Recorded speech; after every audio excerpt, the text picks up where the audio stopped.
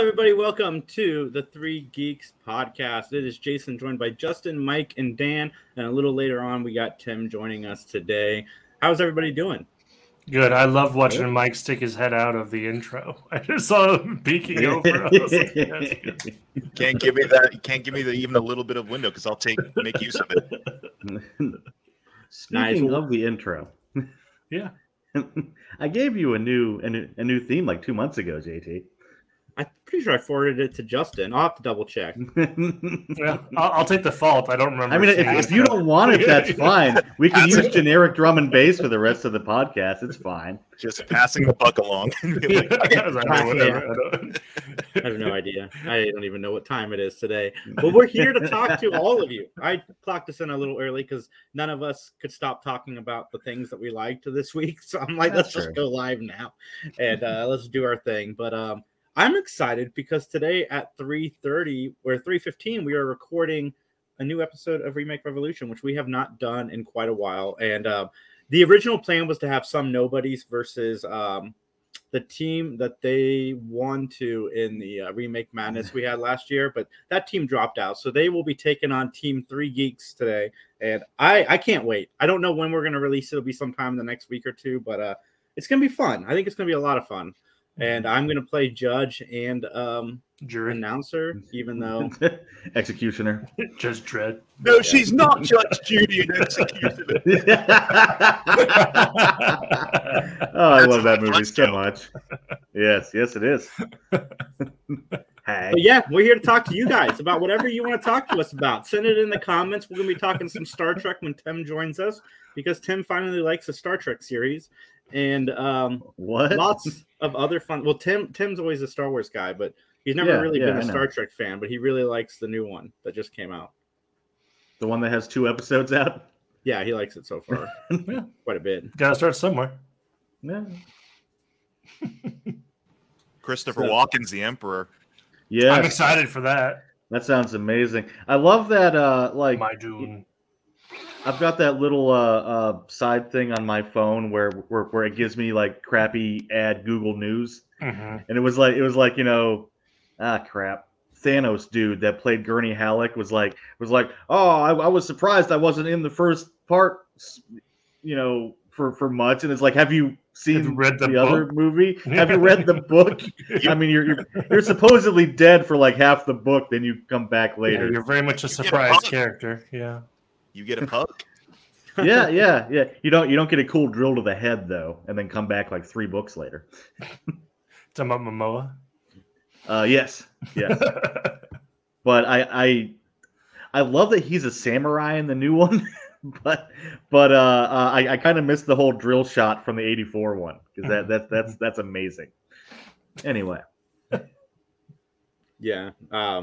Yeah, Dune 2. We got some Dune 2 news, which was exciting. Yeah. Anytime you see the name Christopher Walken, you're glad for many, many reasons. One, that he's still around, and 2, that he's in the movie. Did they announce who played what's his name? Who was playing what's his name? Fade? No, I don't think so. I thought I might have seen something, but I can't remember exactly. That'd be cool to know, though. Yeah. I mean, I didn't really search for it, but I read the Christopher Walken article, and it didn't say anything. Because there's all those jokes of like, oh, get Tom Holland to do it just so we can have Zendaya's pretty white boy fight. Nice. But yeah, so much to talk about. I saw everything everywhere all at once, and I'm going to look up the cast list right now on IMDb because I'm getting really tired of just calling this guy Data all day. Because I went and saw the movie, and I'm like, oh my god, this guy's voice hasn't changed since he was 8. Like he is the exact same voice. Yeah, he's still walking around with a fanny pack. He's a castrati. That's what happened. He just he's stuck with the same young singing voice for the rest of his life. I saw that movie too. I loved that movie. That was one of my favorite movies of the year. I walked out of the theater and I'm like, I think I liked that movie. I needed to process it because the movie's a lot and the end is very deep. So I had to like process what's happening. And I love the movie as well. And everybody out there that is comparing this to Doctor Strange, y'all need to just like shut up. They're not the same thing. They're not even close. The only thing these two movies have in common is the word multiverse is used in both of them. That's it. That's all that's in common. And I really liked everything. I will say the imagination and everything everywhere all at once, I think it really goes for broke when you do if you do compare it to say Doctor Strange. Like their multiverses are a trip, whereas we only get like one or two multiverses with Madness, and it's like, oh, lights are green means stop, lights are red means go. Pizza balls. Isn't that weird? This is like hot dog fingers. I know. Oh man, I laughed so hard at the hot dog salad fingers. Ki Hugh Kwan is the name of the guy who played Data, and this is a great comeback movie for him. I am so excited that he's decided to jump back into acting. Comeback movie like 20 from Indiana Jones. Like it was suave. He was suave in that one multiverse. He was great. I was expecting to be like, okay, Dr. Jones, hold on to your potatoes. Yeah, I like this movie. I liked him. He was a standout. And Jamie Lee Curtis was hysterical in all of the multiverses. I agree. Yes. I actually like the young actress who played the villain. I was like... Yeah, she was great. She's really good. Stephanie Sue is her name. Am I crazy in thinking like it felt a lot like Hitchhiker's Guide to the Galaxy? Like it had the same, like it's not the same movie, but it like the atmosphere it brought, it felt it has a sensibility maybe with the humor. Yeah. Quite a bit, yeah. In some ways now you're it's got selling a it for buddy me. cop feel to it as well. It's got a lot of things going on. I think that's why it took me a few days to process my feelings on the movie. But the story is deep. It's a deep mother-daughter story, especially the ending. And I really dug it. I really liked it a lot. Anytime I see A24, there's like a certain like expectation you have to get your mind into. Like I'm going into something that might be a little weird, and this movie just did not disappoint on any level. It's their highest grossing one so far, I believe. Their highest grossing release so far. So I liked that Detective Crashmore is like a tertiary character. The dude with the beard, Santa Claus. Like, yeah. He's just a background character. I'm like, I was the only one in the theater who was like, that's Detective Crashmore from I Think You Should Leave. I like that. Yeah, I mean, it's hard to talk about this movie without getting into spoiler territory, but it's a lot of fun. And they mentioned the hot dog for fingers universe, and I loved it. There's a little nod to 2001: A Space Odyssey in that sequence as well, and I love this movie. It was fantastic. I can't wait to see it again because it's probably the funniest thing I've seen this year. Also, I'll give it that. Yeah. The first act is very funny. Then it gets pretty serious. I think there's a pivot in tone for sure. And what's his name? He just got a star right on the Walk of Fame. Was it Don? James Hong. James Hong. Yeah. Yeah. He's really good too. It's like the grandfather. James Hong from. He was really good. I liked him a lot in this too. And by the way, congratulations on your star on the Walk of Fame. Yeah, James. there you go. Well, Absolutely. And worked his ass off for decades. Yeah. It's like, we did not mention Michelle Yeoh, who was she carried this movie on her back, and she did a fantastic job carrying it as well. She's used to that. Yeah, she's good in almost everything, I think. Oh, yeah. I liked her quite a bit in this. Yes. So the cast is great. Check it out if you guys can find a theater that's showing it. Go support it at your local theater. It's definitely a theatrical experience. I don't know if it'll play the same way in home video, but I'm sure it will just fine. But I definitely would try to see it in theaters. won't stop me from getting it. Like no, me too. It plays backwards on home video, so it turns into Memento. I've liked a lot what these directors have done so far. The Daniels, they did Swiss Army Man a couple years ago. Now I really like Swiss Army Man. That was like a really good, surreal, trippy type of movie that, like you said, gets deep halfway through and works. But yeah, I want to see that. I heard it's good. Give the Daniels a Marvel movie, because that's what happens now. Yeah, give him Spider-Man 11. Great. Oh God. Give them the Eternals. Let's see what they do with it. All right, everybody. Justin, Dan, and I, we play a game called Fate. And Justin's character was a guy who was just so bored in life that he died and never realized it and just kept digging holes. Mm-hmm. Like that was his entire character. A gravedigger. for sure. Yeah. Like, can you imagine being so bored that you don't even notice you die? I'm starting to get there now, Jason. Can't wait to hear the comments for this one. Yeah. He was like the Eeyore of our game. He had a shovel, and he didn't go anywhere without a shovel. It was fantastic. Yeah, it was kind of refreshing not to play a person that was expected to solve things. Like I tried to help, but I was like, I don't know if like, in character I really need to. Like, Justin is our best player at those games, and then we ended up choosing a really dumb character for him. So we're like nowhere in our campaign to play Fate at all. Well, that's also the point of Fate, right? Because the whole table kind of builds your characters. So yeah, I want to bring it up because I want to recommend it to everybody out there to check out Fate. Yeah, just when you're learning how to play, just look it up on YouTube because the actual Fate manual does a really shitty job teaching you how to play. It's great for reference. It's not good in like you do this, and this, and that happens. Like, it's the same like it's an evil hat thing. Like it's the same thing in Monster of the Week. Like combat in that makes absolutely no sense if you go by the book. It's like I don't know what the hell we're supposed to do. So there you go.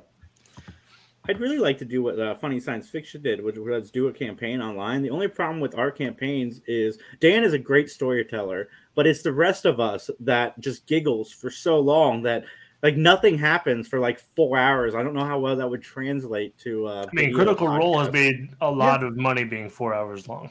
Yeah. Not to say we were Critical Role, but no, very cool happening. Yeah. Critical Role's players are focused. We're far from focused. No, they're not. They can break at times. It's like, yeah, they break. I'm just saying, if you provide something that people actually enjoy watching, they don't mind a 4-hour watch time. Well, we should do it on Twitch. You guys did do a 14-minute short for me months ago, and that's pretty entertaining. I liked it a lot. Yeah, I really like that one. Spliced together a very entertaining story amongst the three of you. Yeah, we should do that on Twitch. It'd be fun. That's fun. Mike, I'd be okay doing more movies. I want you to make a full feature movie, Mike, and put me in like a 2-minute role. Just be like, hey guys, what's up? Just wait till July. Okay. Is that when you're back in town? Hooray. Is that a tease? All right. I like it when Mike comes to town. We always have a lot of fun. He always has some creative thing for us to do, and it's fun. So long as I stay healthy until then. Knock on wood. I hope you stay healthy. We got 2 months. Yeah, really. No, I'm not. I'm saying because COVID is still out. Yeah, I'm with you. Just like, if I'm alive in 2 months, we're gonna do stuff. I'm just kidding. I thought we cured COVID. Don't wish me happy birthday. I've only got months left. Oh no! This is turning dark. You're your happy birthday. This is going to line up with a Strange New Worlds thing. I'm having a pipe situation right now. Oh, God! The timetable is significantly. Save it for Tim. Save it for Tim. I'm saving it for Tim.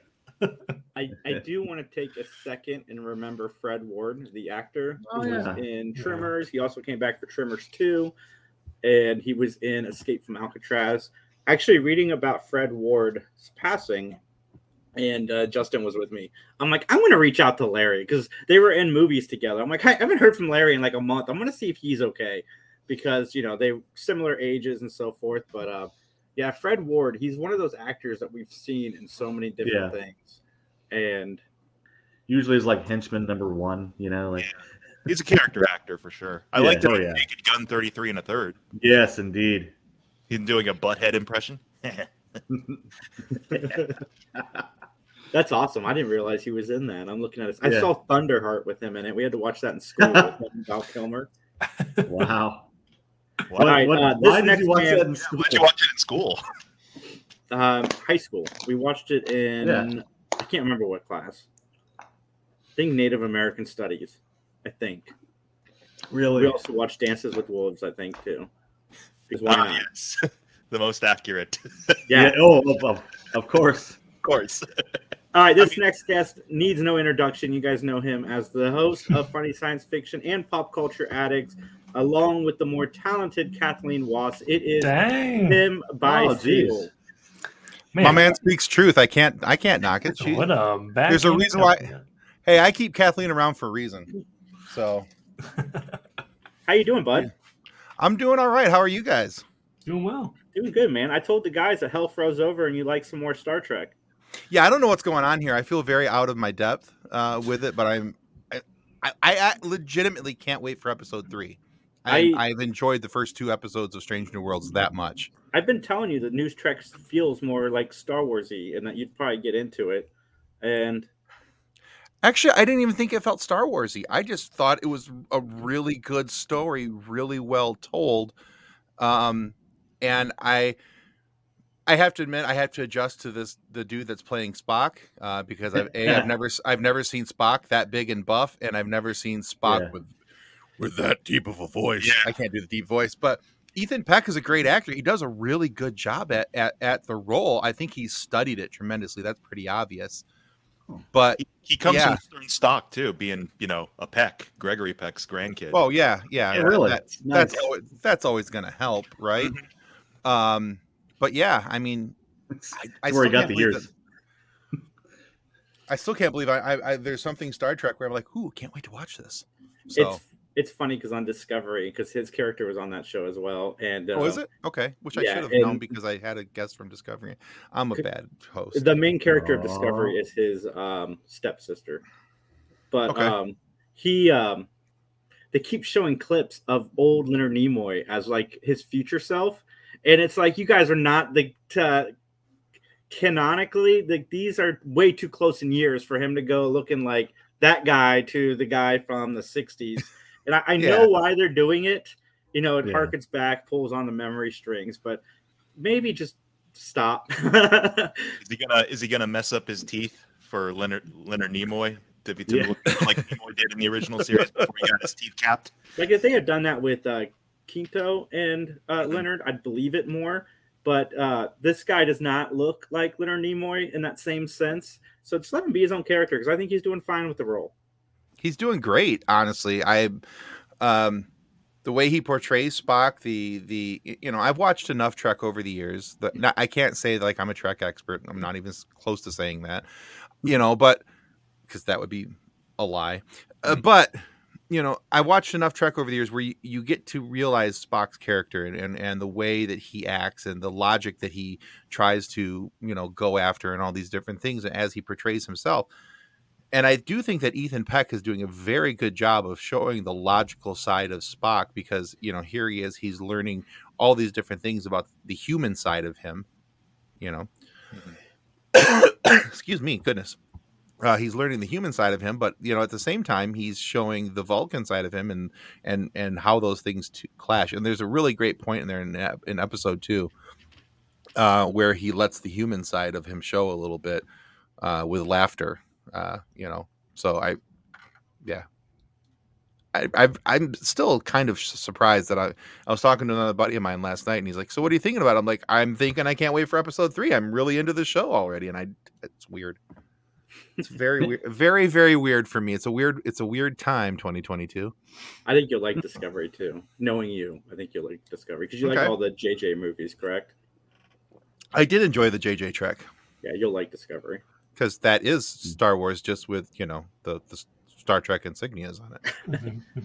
Yeah, I watched the first episode this morning because I was in a headspace. I'm like, oh, let's give Strange New Worlds a shot, and it really did pick up my mood quite a bit because it felt like an optimistic Star Trek franchise.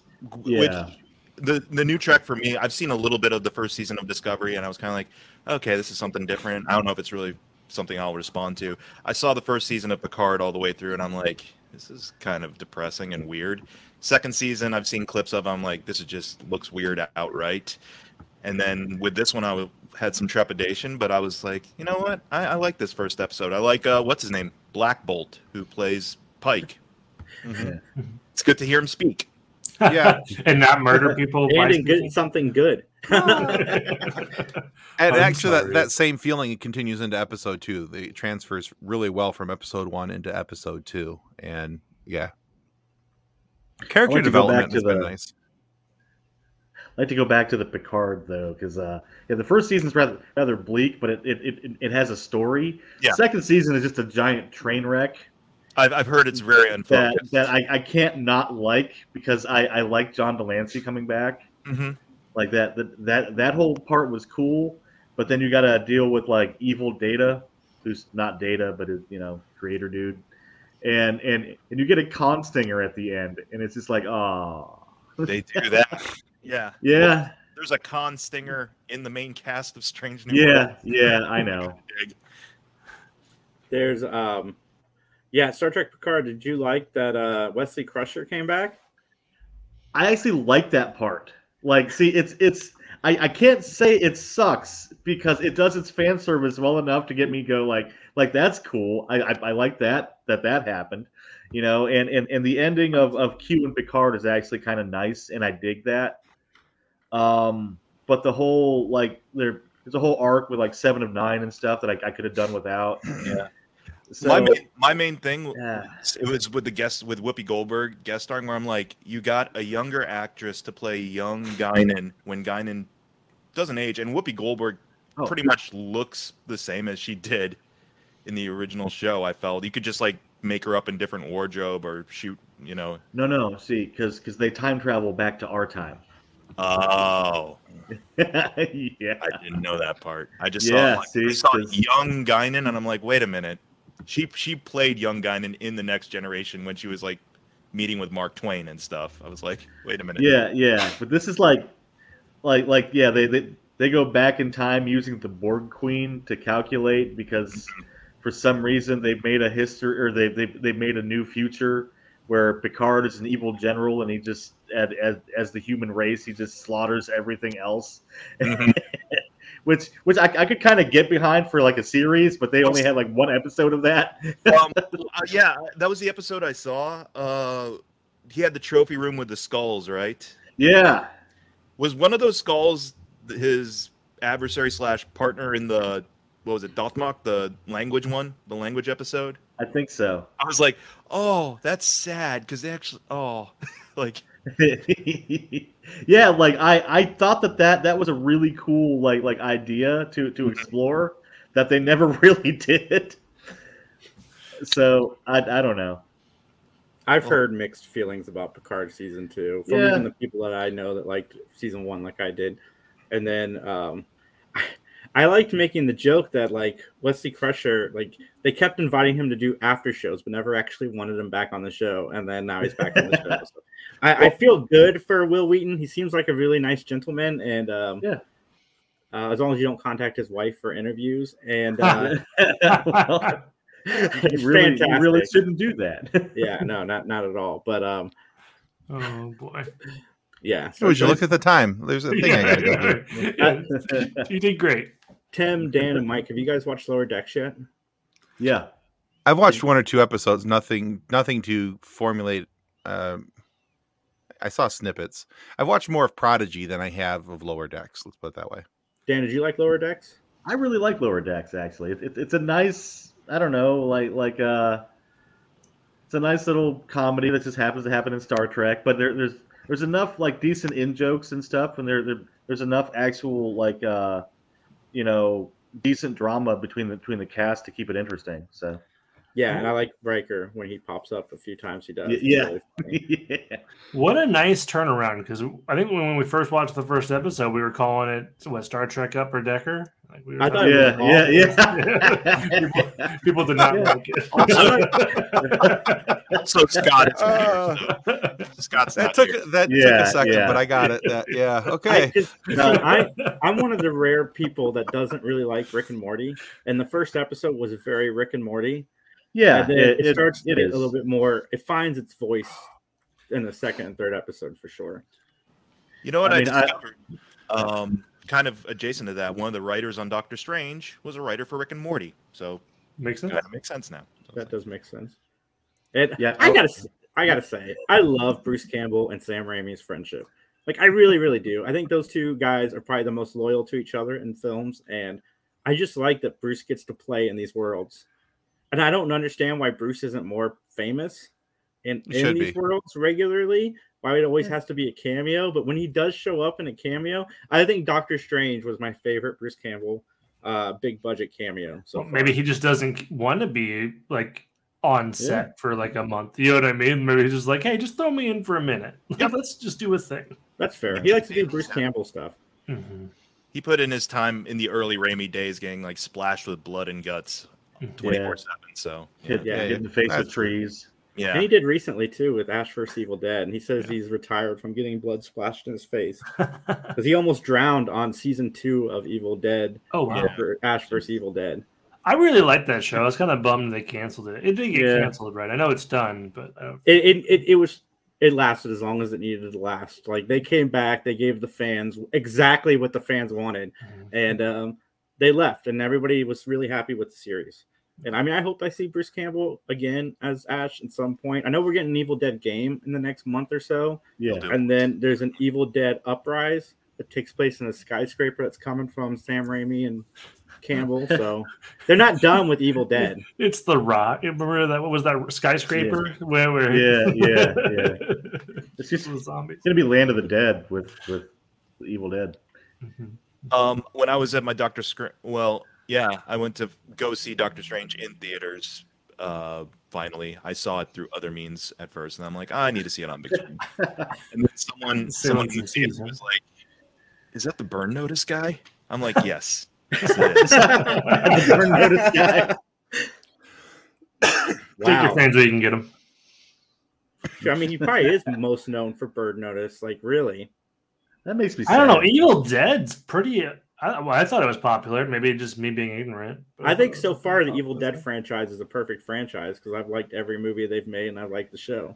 For contemporary non-Raimi fans, probably Burn Notice is what they'll recognize him the most for. So I also think it's because we're getting old, Justin. True. Because Evil Dead was old when I was a kid, and then my dad was like, "We're gonna watch this." I was like, okay. Yeah, Tim's looking at Bruce Campbell right now. Those movies are like sailing away from us. Yeah. I know who Bruce Campbell is. Thank you very much. I do want to congratulate you, Tim, on taking over Funny Science Fiction, like officially. Oh, thanks. Yep. Yeah, that's a whole thing.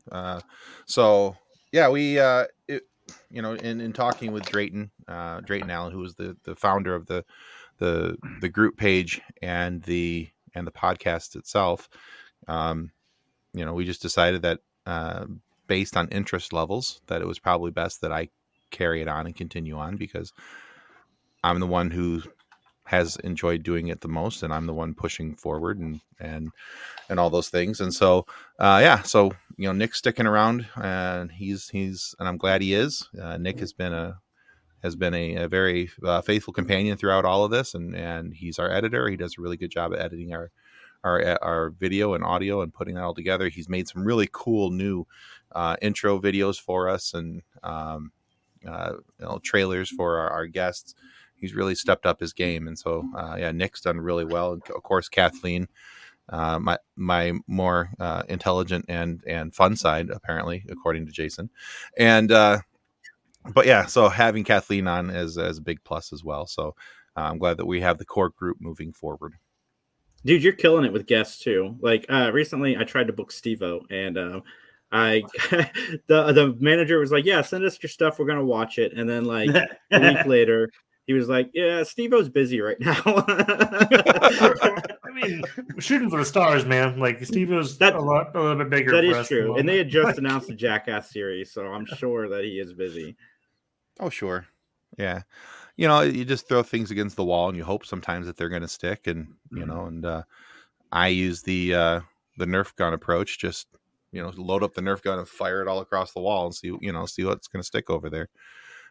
We've been very fortunate. We've had some really cool guests as of late. We've got some really cool guests coming up, and it was kind of cool the other day. I reached out for one particular guest, this really cool voice actress that I want to talk with, who's done some Star Wars stuff, and I really love her work.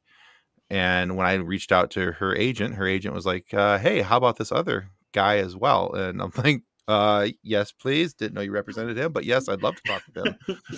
So Yeah, it was really very cool.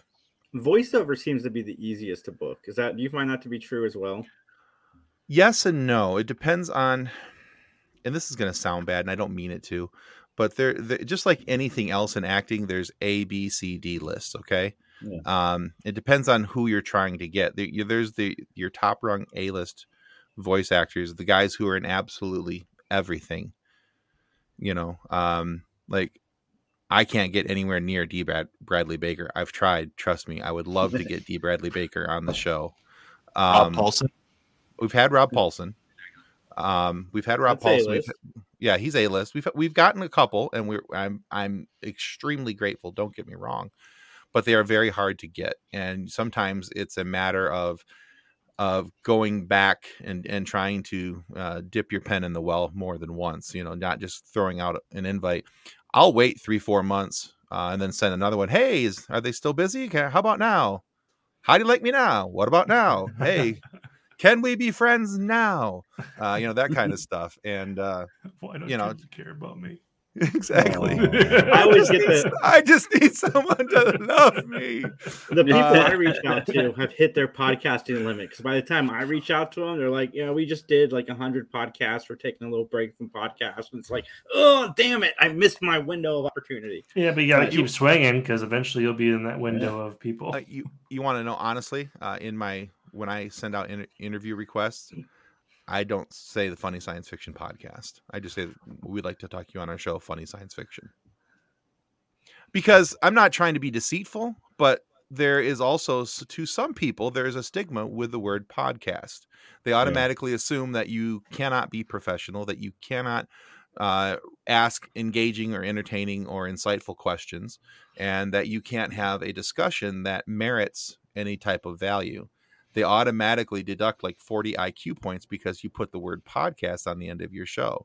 Or they watch ours and see that we're none of that. Just kidding.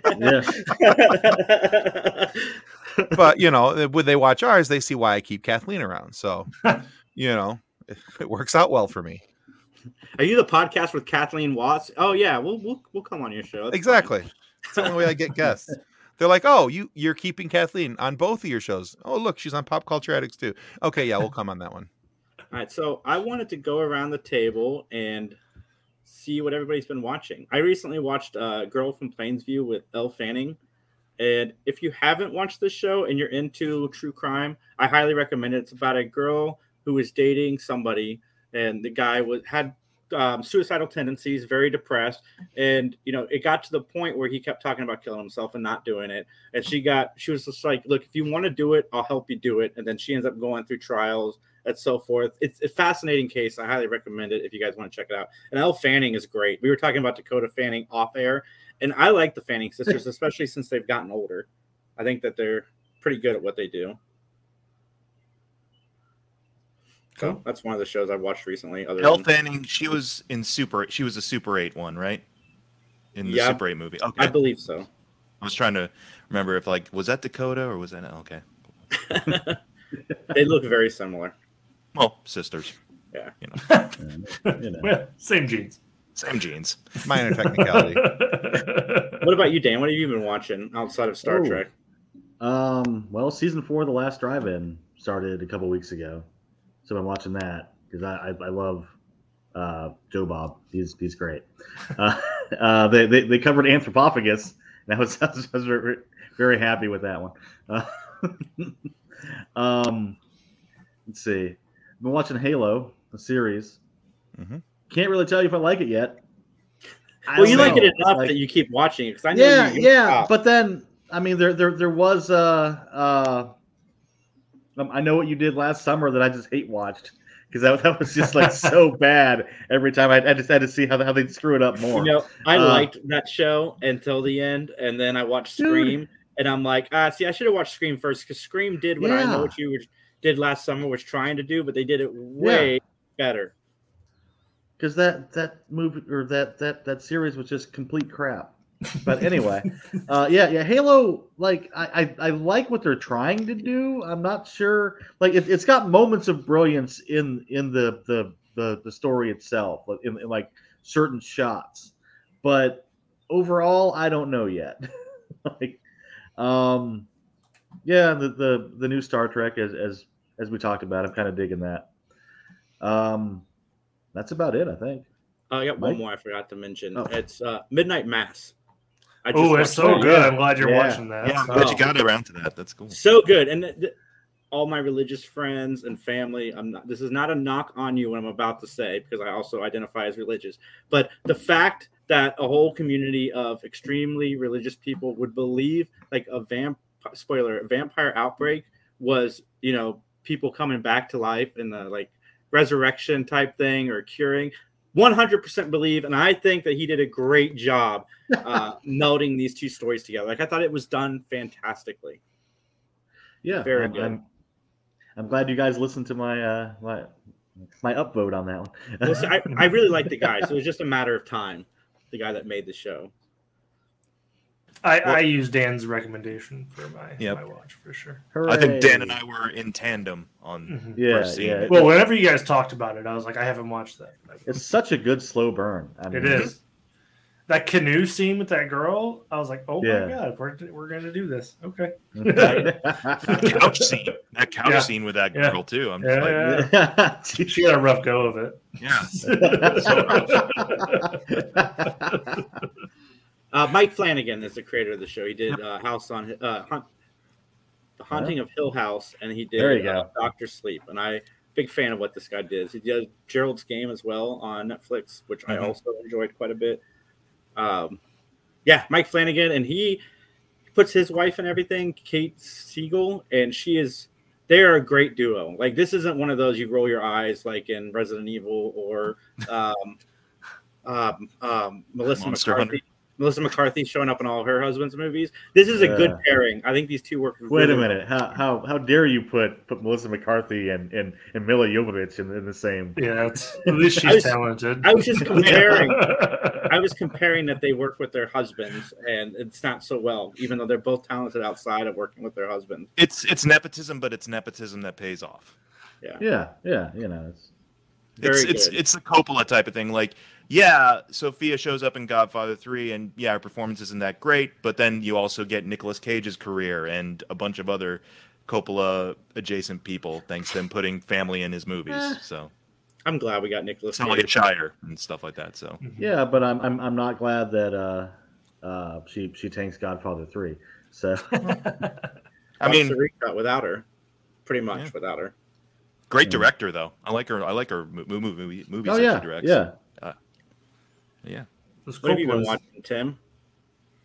So let's see. I started on my daughter just decided she wanted to get involved in Star Wars, so we've been watching Star Wars over from the beginning, so that hopefully by the time we get to the release of Obi-Wan, she'll be caught up. I think that we're going to make it. But personally, I was watching a show on HBO. I just started. I'm only a couple episodes in, but Our Flag Means Death. Yes. I'm a little late. I'm a little late to the get on this one because my to watch list is incredibly far too long. But I I can't stop laughing every time I watch this show. It's so stupid. It's funny, and it's not like brain dumb stupid. It's just like, how could you be so stupid type of humor. Rhys Darby is fantastic in this show as the captain. Freaking love him in this, trying to be a gentleman pirate, and it's just, oh my, yeah, it's so awful. His performance is so very good, but I'm trying to figure out how to word this that you guys will understand what I'm trying to say. That his performance is so good at being awful that it's fantastic. Mm-hmm. Yeah, you know, well, I don't know if that makes sense, but he's based on it's a actual historical figure, right? That he's playing. Where I think it was basically like more or a less, a rich dandy who's posing as a pirate, basically. Yeah. Yeah. He wanted to get away from his wife and kid and in a mundane life and do something exciting, and he's got I about spit my coffee when all these mean pirates are sitting around. Creating flags, and they're sitting there sewing on their flags, and they're all happy, and they're talking, oh, you can share that fabric, and I'm like, Have you gotten to the Friends Party Boat episode yet? Not yet. I think I'm halfway through episode 4. Like I said, I just recently started this. I'm 3 episodes, full episodes in. Like my last full episode was them going to the island to try and get the people back, or sell the people. I don't remember what it was, but anyway, all of a sudden he keeps on trying to say that he's going to sell something, and everybody's assuming that he's a pimp with his guy next to him, and he's trying to sell services, and the whole time I'm just sitting there dying of laughter. There's the jar of ears, or was it ears or noses? Yeah.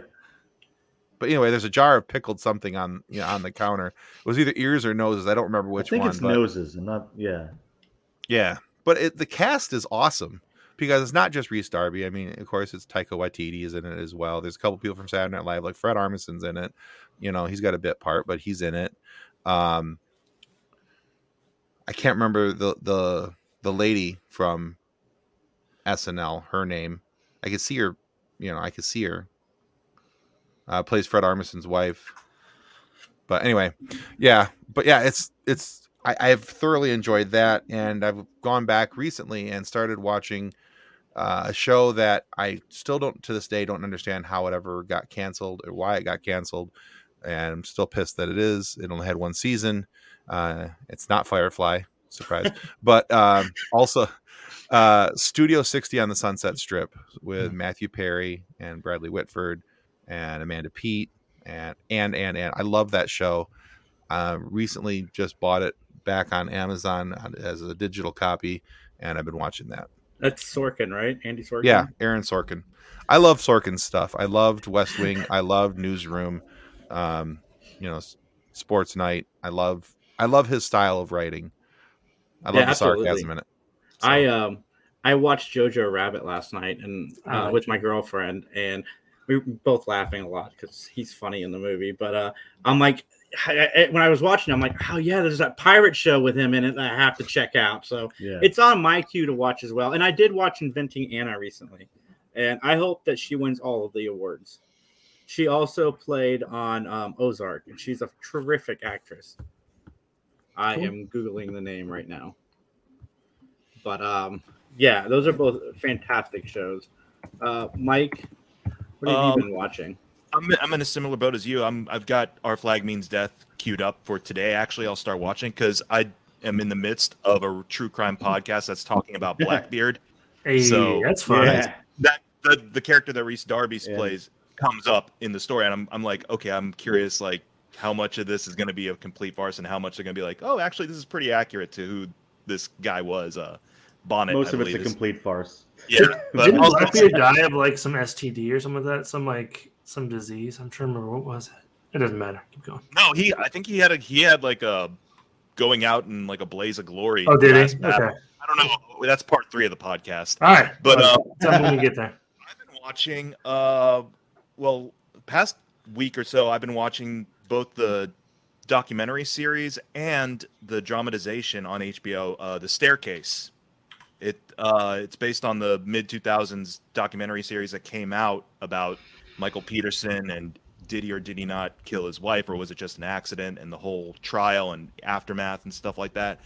I like both the documentary, and so far the dramatization works pretty well.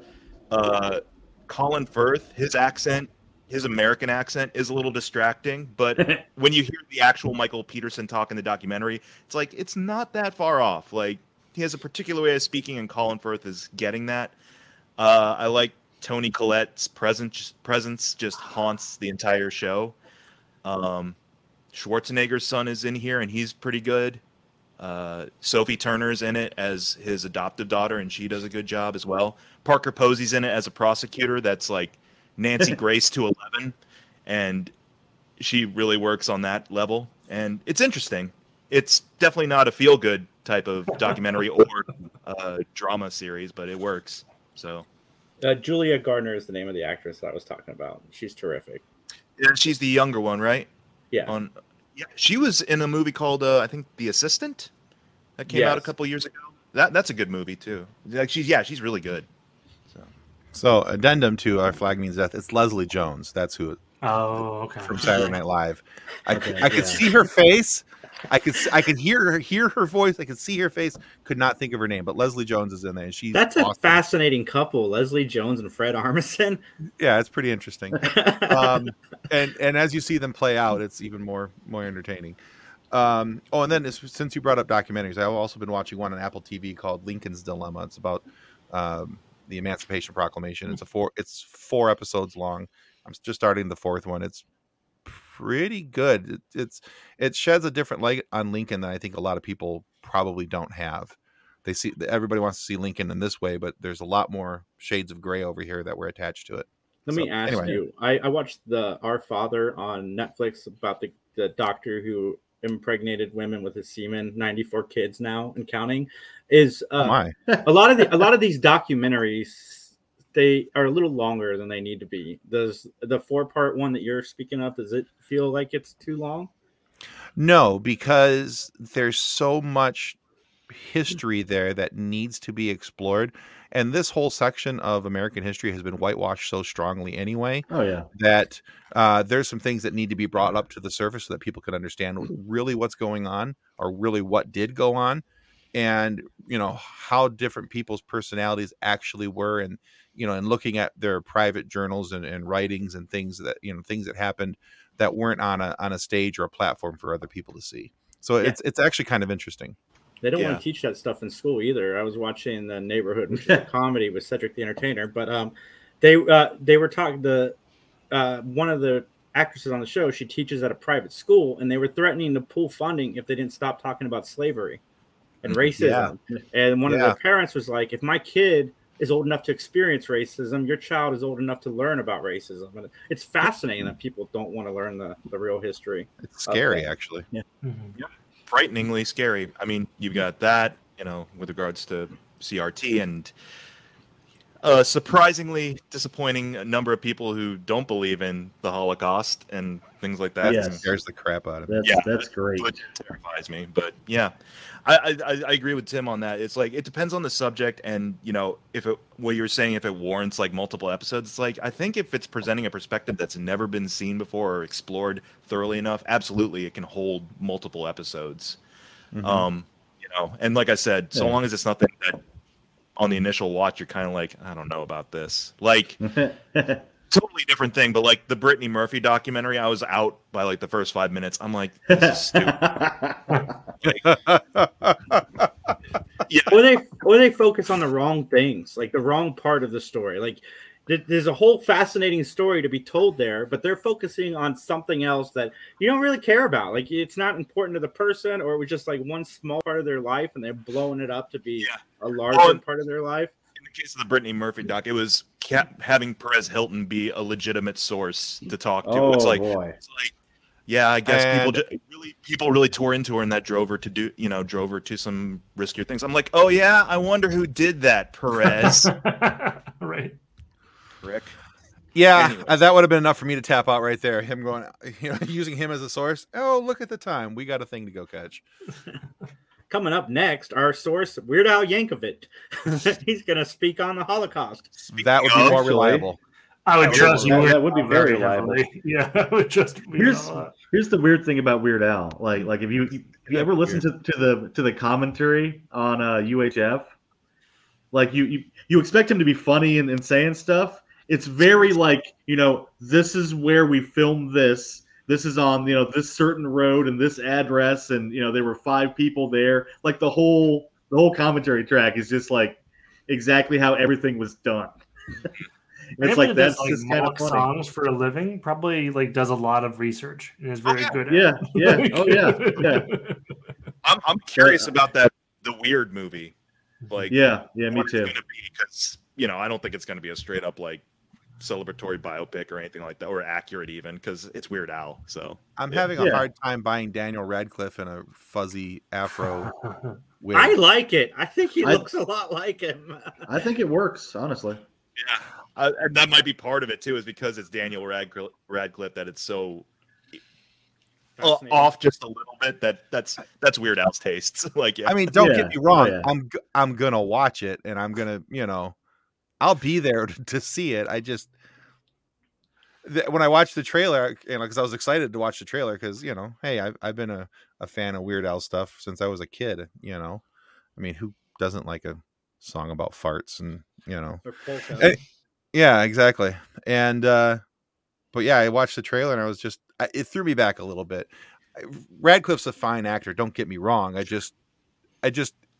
took me a minute to be able to buy into it, and I'm hoping that with the movie it's a quicker buy, that I'll be able to buy into it a little easier with him as Weird Al. With that, I think it was just the fro shell on his head that kind of threw me off. So it's jarring.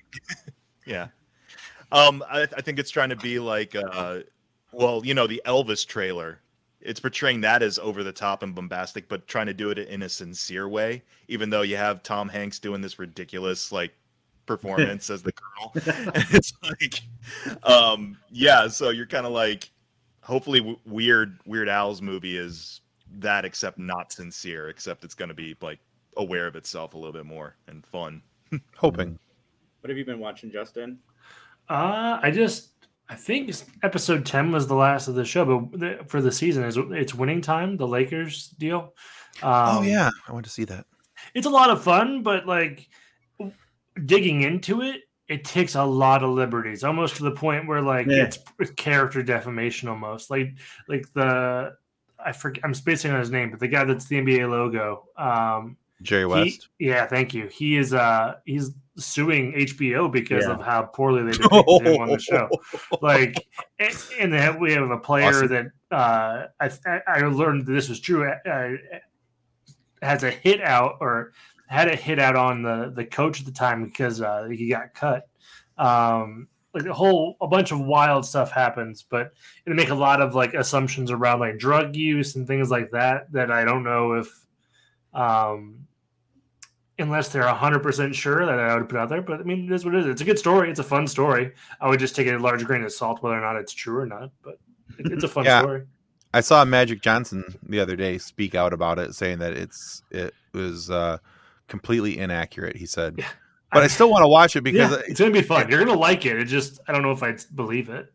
Right. But half the time when people are especially with everything that the stories that did come out about Magic Johnson in his heyday in LA, when he comes out and says, "Oh yeah, that's inaccurate. That was because there's supposed to be a large portion in there about him being a womanizer and kind of a ton of it. They don't. They don't really show him having sex, but it's just alluded. A lot of alluded. Right. And he's trying to play that down. Oh, it's completely inaccurate. And I'm like, well, that makes me want to watch it more. If if you're trying to hide.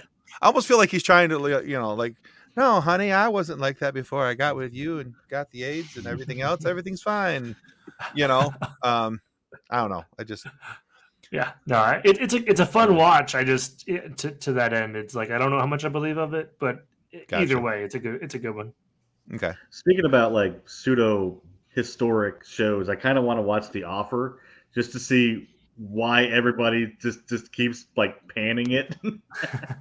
I've heard good things, some good things about really it. Yeah, I think it's got a high critic roll too. You're the first time I've heard somebody. I haven't watched it. I haven't watched it. Honest, I want to watch it because I like the cast. 48% Rotten Tomatoes. Oh. Yeah, I've seen so many articles just bashing it for being boring and untrue and not necessary. You know that your dramatization of history is in trouble when they say it's not necessary.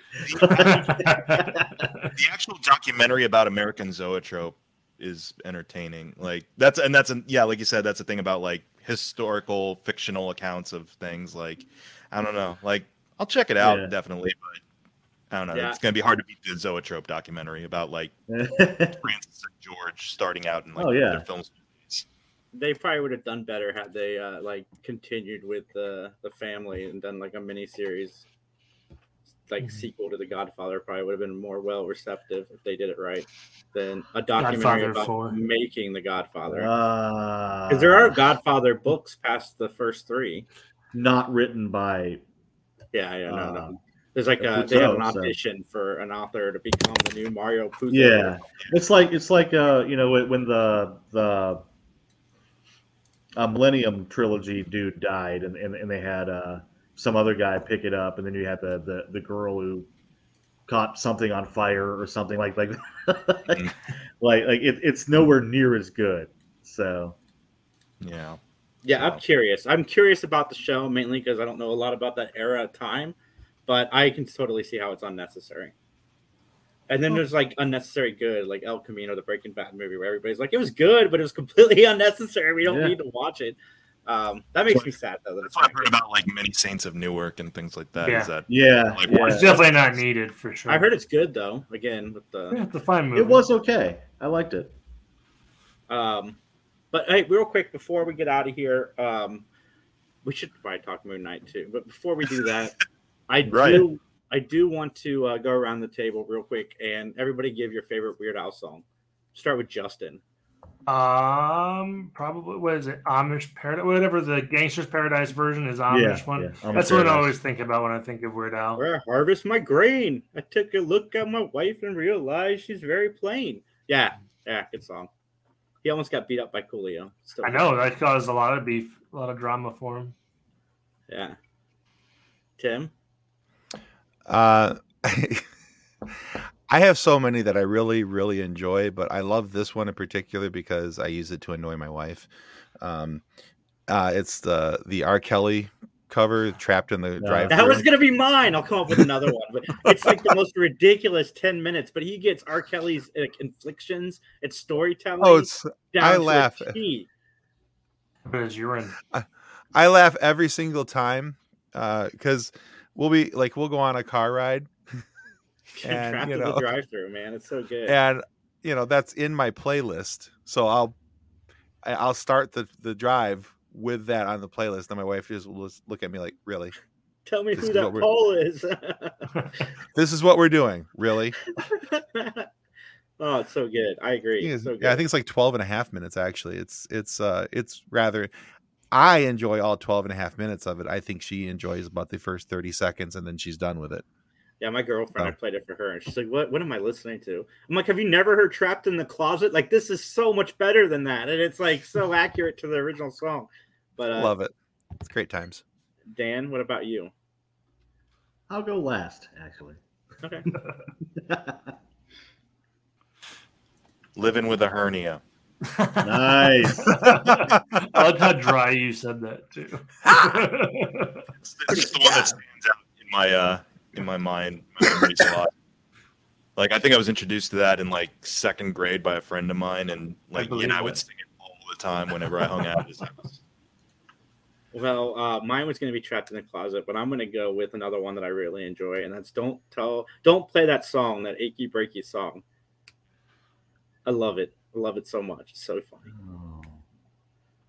I like most of his music. The Bedrock Anthem is pretty good too. I mean, I could have let you have that, Jason. I could have gone with the biggest ball of twine in Minnesota. I mean, I would have been happy to pick that one too. So, Nice.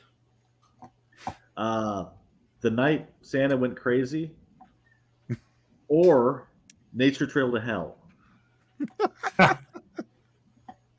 Nice. Totally, that fits Stan. Nature Trail to Hell.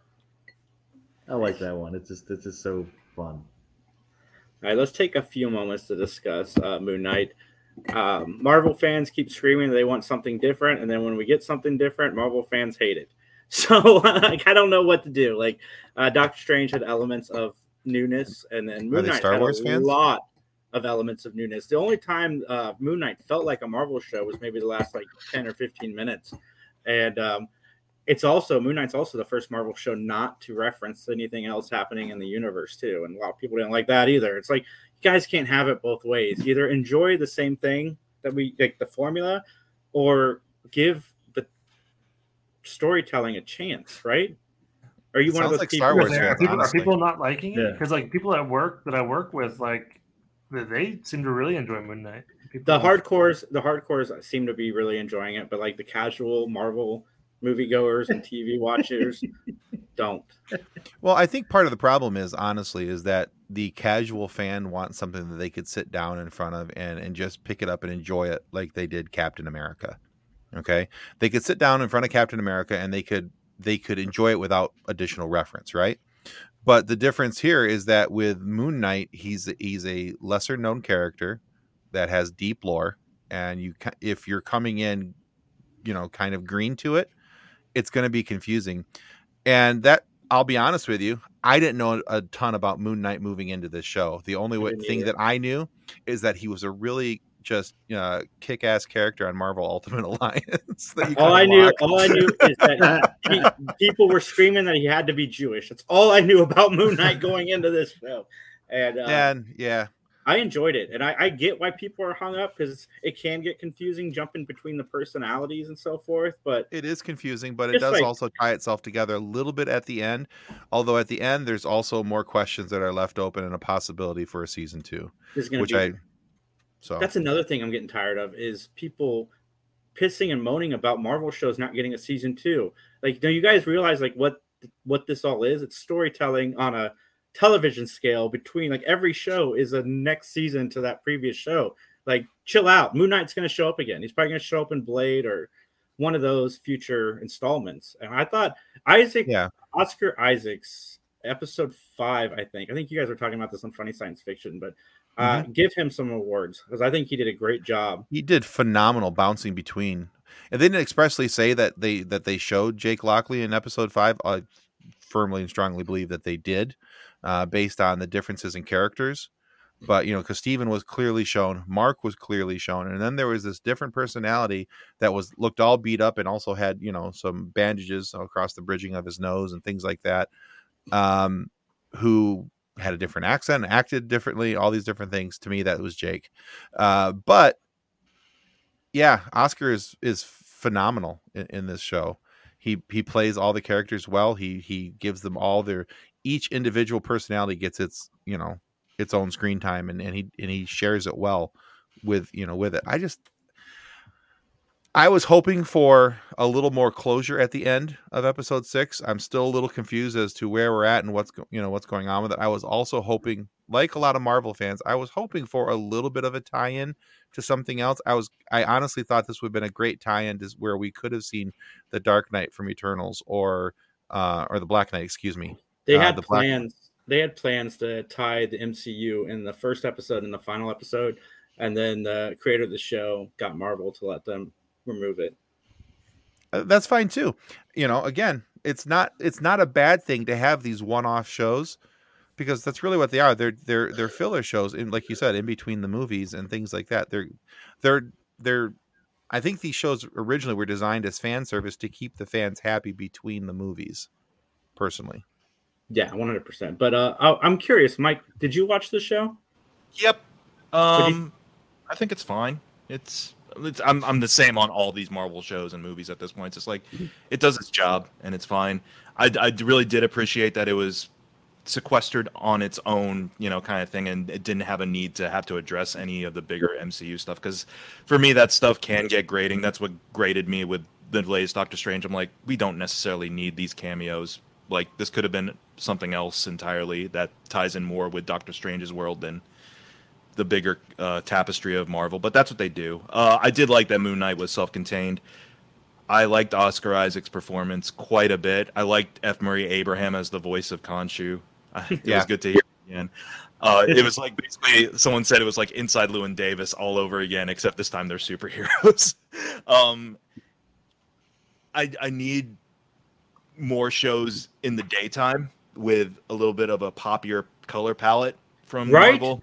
That was the one thing that drove me nuts about Moon Knight, is it was very hard to see some scenes. Yep. I need more of the James Gunn, Taika Waititi approach to colorization in these other movies and shows. Fair. It's very just fair. Like, everything feels washed out. Honestly, Star Wars stuff could benefit from that too. Like, say what you will about the prequels, they're colorful. So I could definitely use something a little bit more vibrant going on visually in these shows and the movies. But other than that, for Avatar 2. What's that? Very excited for Avatar 2. Me too. Very vibrant. It looks good. I don't really have an investment in Avatar that much, but it looks stunning. So Avatar 1 was one of my favorite theatrical experiences, but I've never really been a fan outside of the movie, outside of when I saw it in theaters the 2 times I did. But I am looking forward to 2 for the same reason. I'm looking forward to going to the theater and having something that's good to experience in a theater. Like, I don't need to take Avatar outside of the theater. If I can enjoy it within the theater complex, I'm happy. And it looks fun. I get that. James Cameron is pretty much 100% in like whatever he does. So I'm always, James Cameron gets the benefit of the doubt, always. I'm just glad, and just in a general conversational piece. So I'm just glad to be back at theaters and be able to go back to the movie theater experience, because not only because of the pandemic, but then because of also my daughter's health condition, we have to take it a little more cautiously. But like we went and saw Doctor Strange the other night, her and I. We went and saw the Batman. We went and saw a couple different movies together, her and I, and that's been kind of a nice experience to be able to get her back out to the movie theaters and enjoy that with her, because she's my little mini me. She's the female version of Tim, which is also scary, and but so she goes to all these little nerd shows with me to go do these things, and so it's just from that perspective, since we're talking about movie theaters, from that perspective, I am so glad to be able to go back to the theater and enjoy the theater and do all those things again. Speaking of your daughter, I'm looking forward to Monroe too, because her and Max screaming at each other was some of the best comedy I've ever had in my experience. Yeah, she's already mentioned that she owes him one. So it's good stuff. Yeah, she's excited to come back to Monroe again and hang out with all you guys and see who she can get to meet, and Justin, what did you think of Moon Knight? I think I'm probably leaning more towards Mike's opinion, right? I enjoyed that it was a standalone Marvel thing. I don't need to have everything tied together. I didn't mind that it was dark because the whole Moon Knight aspect of it. I love things based in Egypt. Like I'm a sucker for Egyptian stuff. So any setting that gets me into like a pyramid, I'm pretty cool with. So I was pretty stoked about it. Justin's still waiting on the Mummy 4 to come.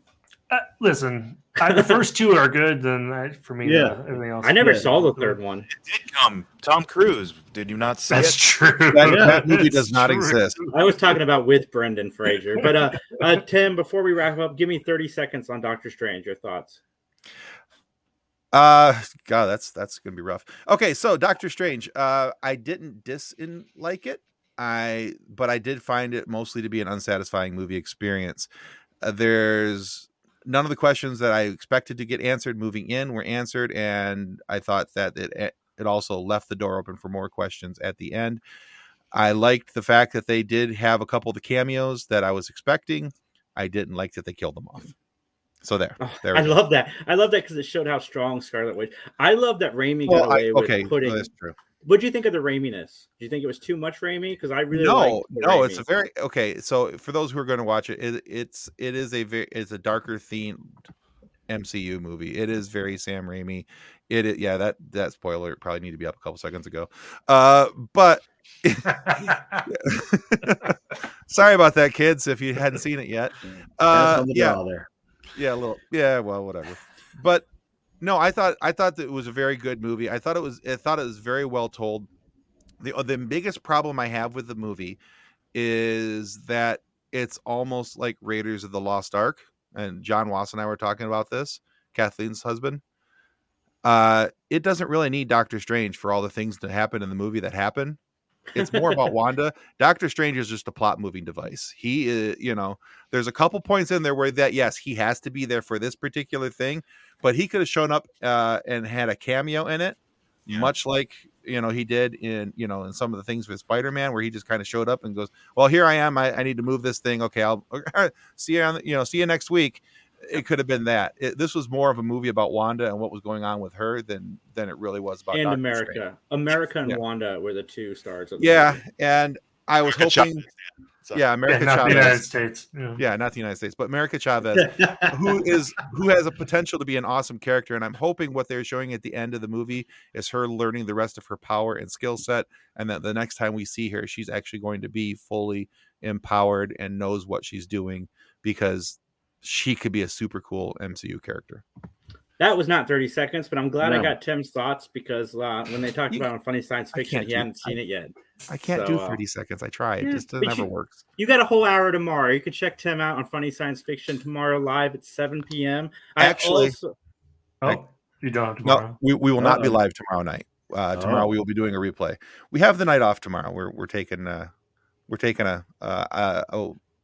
let's call it a day off. That's what we're doing. So. You know what we should do one day when we're taking a day off and Tim's taking a day off? We should swap shows and just like pre-record each other's shows.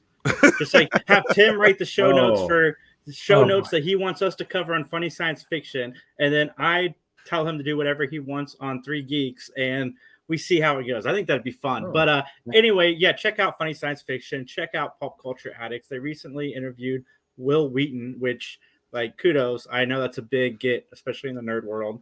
And you guys can find us at 3 Geeks Podcast, at 3 Geeks J. Today we are inviting some nobodies to pre-record of Remake Revolution. They're going to do Firefly. I'm not going to say TV show or movie because they asked, and I said, you're rebooting Firefly. Like, do whatever you want with it. I know some nobodies has probably written like 4 seasons of it already before the recording today. So I am stoked. And also check out PowerPoint. I don't know the name of the show, but it's on Some Nobodies. They write PowerPoint presentations for each other. Nobody has seen what they're doing ahead of time, and it's all like improv and making it up on the spot. I got to do one on cryptocurrency, and I compared. Oh, it's great, funny stuff. And I just want to tell everybody, check that out, and check out the Star Wars thing that you guys did. 2 weeks ago? Yeah. Yeah, they played the Star Wars RPG. Yeah, we did that. That was actually my very first RPG. I've never played Dungeons and Dragons. I've never played an RPG of any kind. So that was my very first experience. It's funny because when I was watching Funny Science Fiction, Tim's like, "Yeah, we're going to do this for an hour next week. We're going to play this game," and I laughed because I was like, "There's no way in hell." He's like, "We're going to do 2 hours just in case we run over," and I'm like, "It's 2 hours. It's probably not going to cut it either." 4 hours. That's because I had literally that much knowledge about what I was talking about, and they're like, "Yeah, we're just going to do this live." I'm like, "Yeah, sounds great. Okay, let's do it." But it's been a lot of fun. I Kathleen bought me a set of dice so that I'd have my own dice, and then that was nice. Yeah, that was really cool. And then Ben Riley, who's the Hardy Healer on TikTok, go check him out, guys. Ben's really cool. Does some really great content. The _Hardy_Healer, the Hardy Healer. Anyway, but he's big into RPGs and stuff. He just bought me a set of dice as well and sent those to me. So these ones, though, I'm pretty sure could classify as weapons because I think they're made out of metal. These things, like, they thud when they hit the desk. Like, I'm afraid they're going to go through. You got a sock with those on the inside of it just in case you have someone entering your house. Walk around spinning that around in a sock, just ready to whoop somebody up with them, man. Pretty sure you go to jail for those. I imagine. Better roll for it. Go to youtube.com/Mike McGTV. Mike has been doing a lot of fun short films. I really dug his last one that he did, like, especially. So definitely go check out his YouTube channel. Very different content than what he's done in the past recently. And I think it's very fun and good stuff and deep. A lot of deep stuff. So go check that out. And then, as always, if you want something that's not deep and silly and goofy, you guys can find us every Sunday live at noon, or at least a pre-recorded message. So don't sell yourself short. You can do deep. We do deep on here. Yeah, we've done deep. We've done deep. Occasionally do deep. Larry Hankin's going to return to the live show in the next couple weeks. We have a lot of fun stuff lined up, and we will see you guys all soon.